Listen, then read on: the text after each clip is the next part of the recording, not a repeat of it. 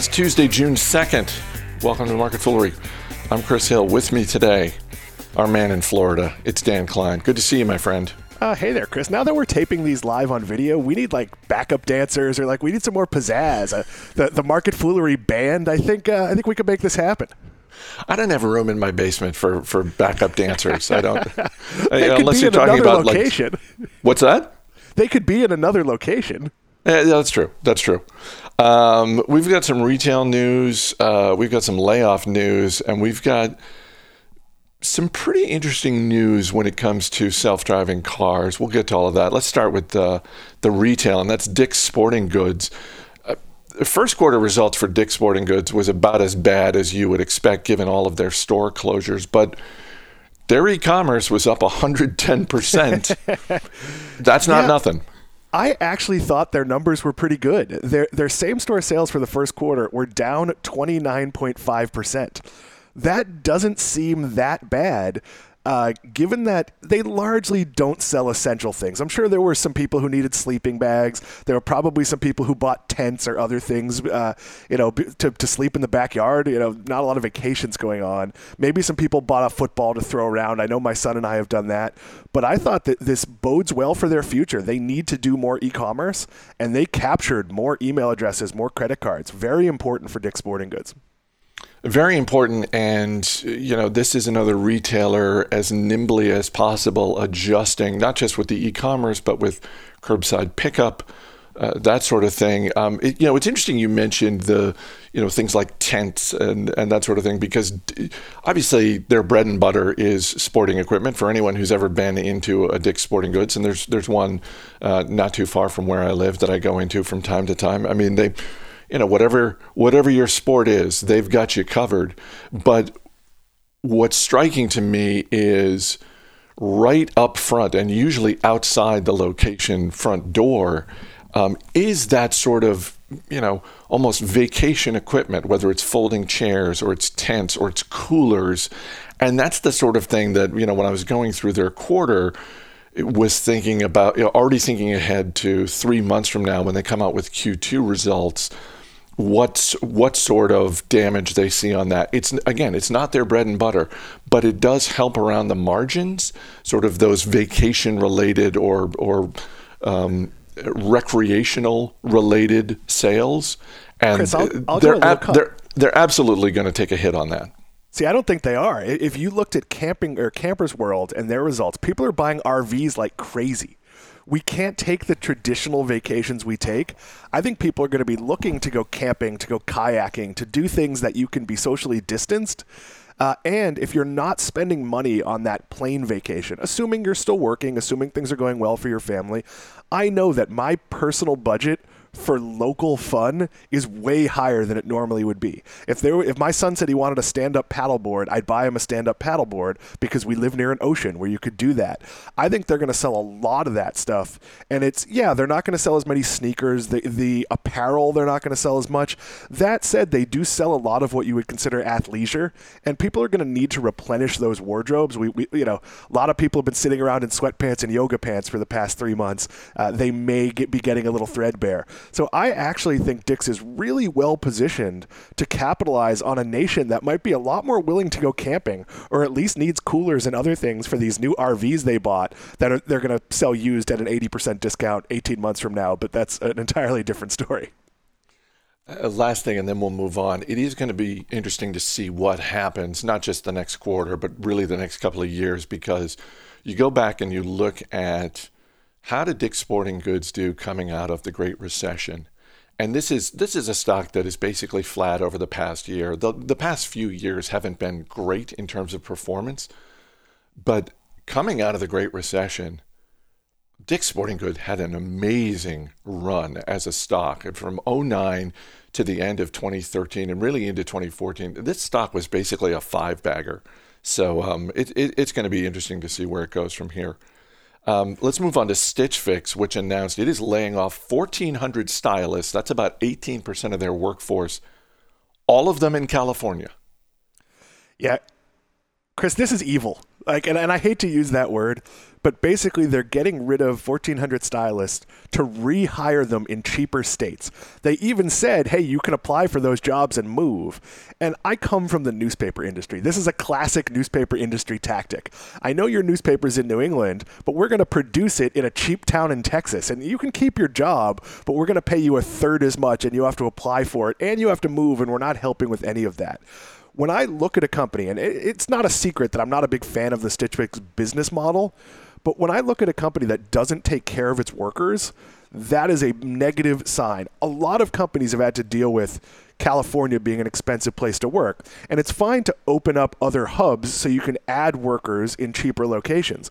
But to get rid of your workforce just to be a little bit cheaper, it seems to me short-sighted. And if I was a stylist, please recognize that the plan for Stitch Fix is to get rid of you. They want to automate this. They see you as an unneeded expense. And as an investor, how a company treats its workers is a major red flag for me. This is an environment where Stitch Fix really should be thriving as a business.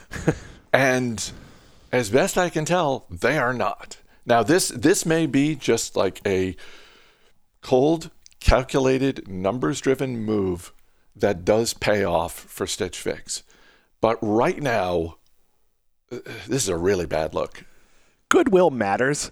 And did you really just lay people off in the middle of a pandemic to rehire people cheaper? That seems like a bad idea. If they had come out and said, due to the pandemic, here's where our sales are.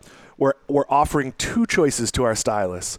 You can take a 20% pay cut but move wherever you like, or you can take a 20% pay cut until such time as our revenue recovers. There was a way to do this that seems, less villainous. Chris, I don't know about you, but I don't want to work at a company where I'm a number. Where they're just looking at me as a balance sheet negative, and their goal is to replace me with a robot or with a picture of me in a tape recorder. Who knows what it would be? But that said, I am not a fan of this business model because very simply, they service the group of people who needs to look a certain way and cares about clothes that doesn't like to shop. And that seems like a really small niche as far as I can tell. Well, and one of the things we've talked about recently is a business like Target and the investments that Target and Brian Cornell and his team have made in apparel. And, I'm sure that Stitch Fix is aiming at a slightly more well-heeled shopper than maybe sort of the average person who goes into Target. But I think Stitch Fix also has to recognize the environment that we're in right now, that getting dressed up to go to the office, and that's obviously not all the clothing they're selling. They're selling stuff so people can go out at night, that kind of thing. But this is not a great time for their business. It should be. It should be because of the way they've set it up. But I don't know. This is a really interesting needle that Katrina Lake is trying to thread. And I don't own the stock. I'm not short the stock. I'm just sort of sitting back and observing it all. It's going to be interesting to see how it plays out. But there's a version of this where it goes south pretty quickly. Yeah, I wonder if there's pushback, especially I don't know how the relationship between the stylist and the person getting the clothes are, but if you put this announcement out and then I get a box of clothes and I'm not a customer, I don't own the stock, I don't know how to short the stock, so I'm certainly not doing that. But if I was getting clothes and I liked them, and then all of a sudden I got a box that I didn't like and I looked up that they'd made this change, that might cause me to cancel. I think there's a lot of risk involved with this. CVS has partnered with Nuro, which is a delivery robotics startup company. CVS is partnering with Nuro to test prescription deliveries in Houston. Is this going to work? Because I don't know. Part of me thinks this could actually work for them. So it's going to work, but let's not pretend we're going to get like a nation full of CVS, autonomous vehicles delivering prescriptions. They're testing in a neighborhood because this is going to be one arrow in their quiver, just like they tested drones in the villages in Florida. And even that was sort of a muted test where the drone brought it from the store to the site for more traditional delivery. This is one thing. Domino's and Amazon have used last mile drones.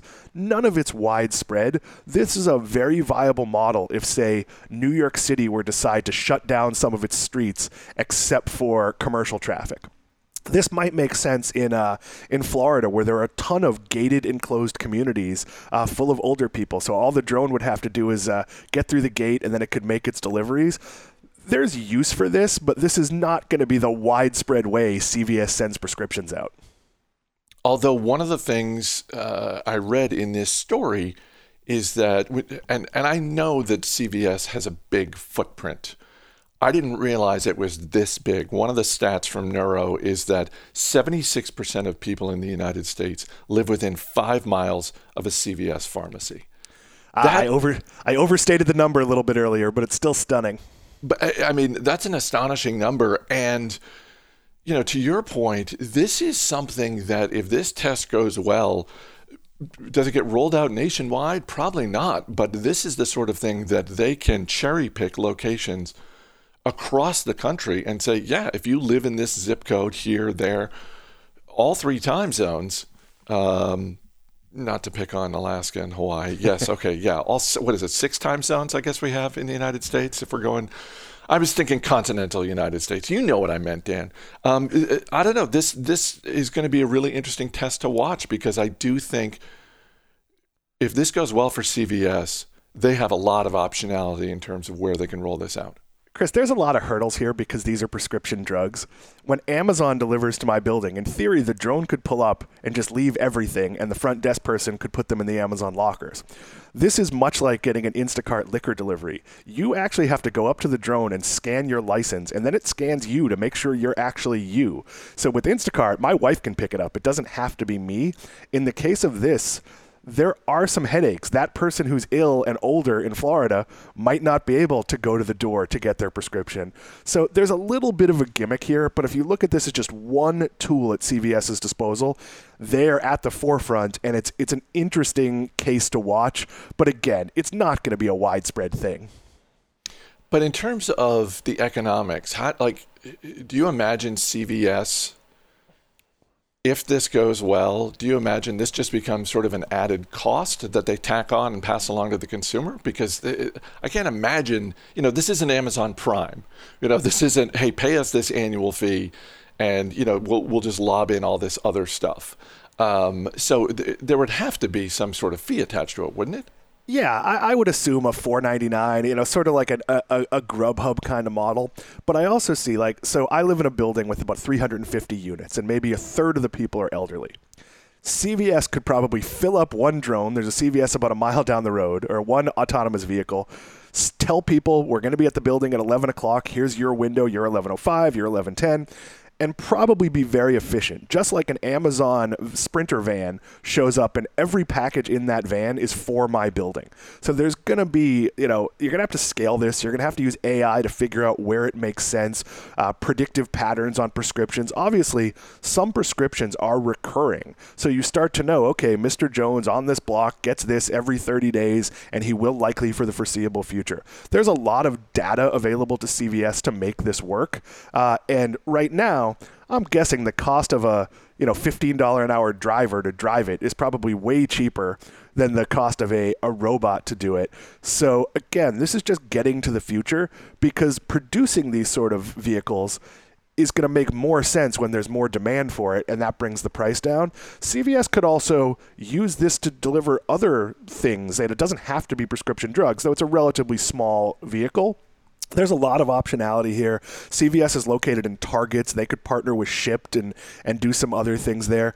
Again, this is toe in the water, tiny test in 3 zip codes in Houston, likely because Houston is a physically gigantic area. So they've probably picked some places where this is safer and easier to do. I'm glad you mentioned Target because that was the last thing I was thinking in this story is, a few years back where Target sold their pharmacies to CVS. And one more thing to watch with this test, because if this goes well, you have to believe Brian Cornell is watching. Yeah, look, Target, Walmart, Amazon are going to find every way imaginable to get stuff to you. I would not be shocked. Amazon has a patent on a truck that drives around that can 3D print broken parts for your electronics and your appliances at home. That makes so much sense because, Chris, like you have a guy come out and he says, I got to back order the part. It's 3 weeks. What if Amazon could have that part to you? They print it somewhere and 45 minutes it shows up while the guy's still in your house. Like that ability, all of this is going to happen on some level, but you also have to figure out the first time an autonomous vehicle hits somebody and it doesn't even kill them, just like scrapes them up. It's going to stop all autonomous vehicles for a while. So there's a level of care here that has to be very, very meticulous. And CVS is a company that's dedicated itself to healthcare, so they will look worse if they mangle somebody, or if their drone gets beaten in with a baseball bat, which has happened in a couple of places, or their driverless vehicle. So there's a long way to go before this becomes a thing, but I would expect every major retailer is exploring every possible option to get stuff to you. Dan Klein, always good talking to you. It was great being on, Chris. As always, people on the program may have interest in the stocks they talk about, and the Motley Fool may have formal recommendations for or against, so don't buy or sell stocks based solely on what you hear. That's going to do it for this edition of Market Foolery. The show is mixed by Dan Boyd. I'm Chris Hill. Thanks for listening. See you tomorrow.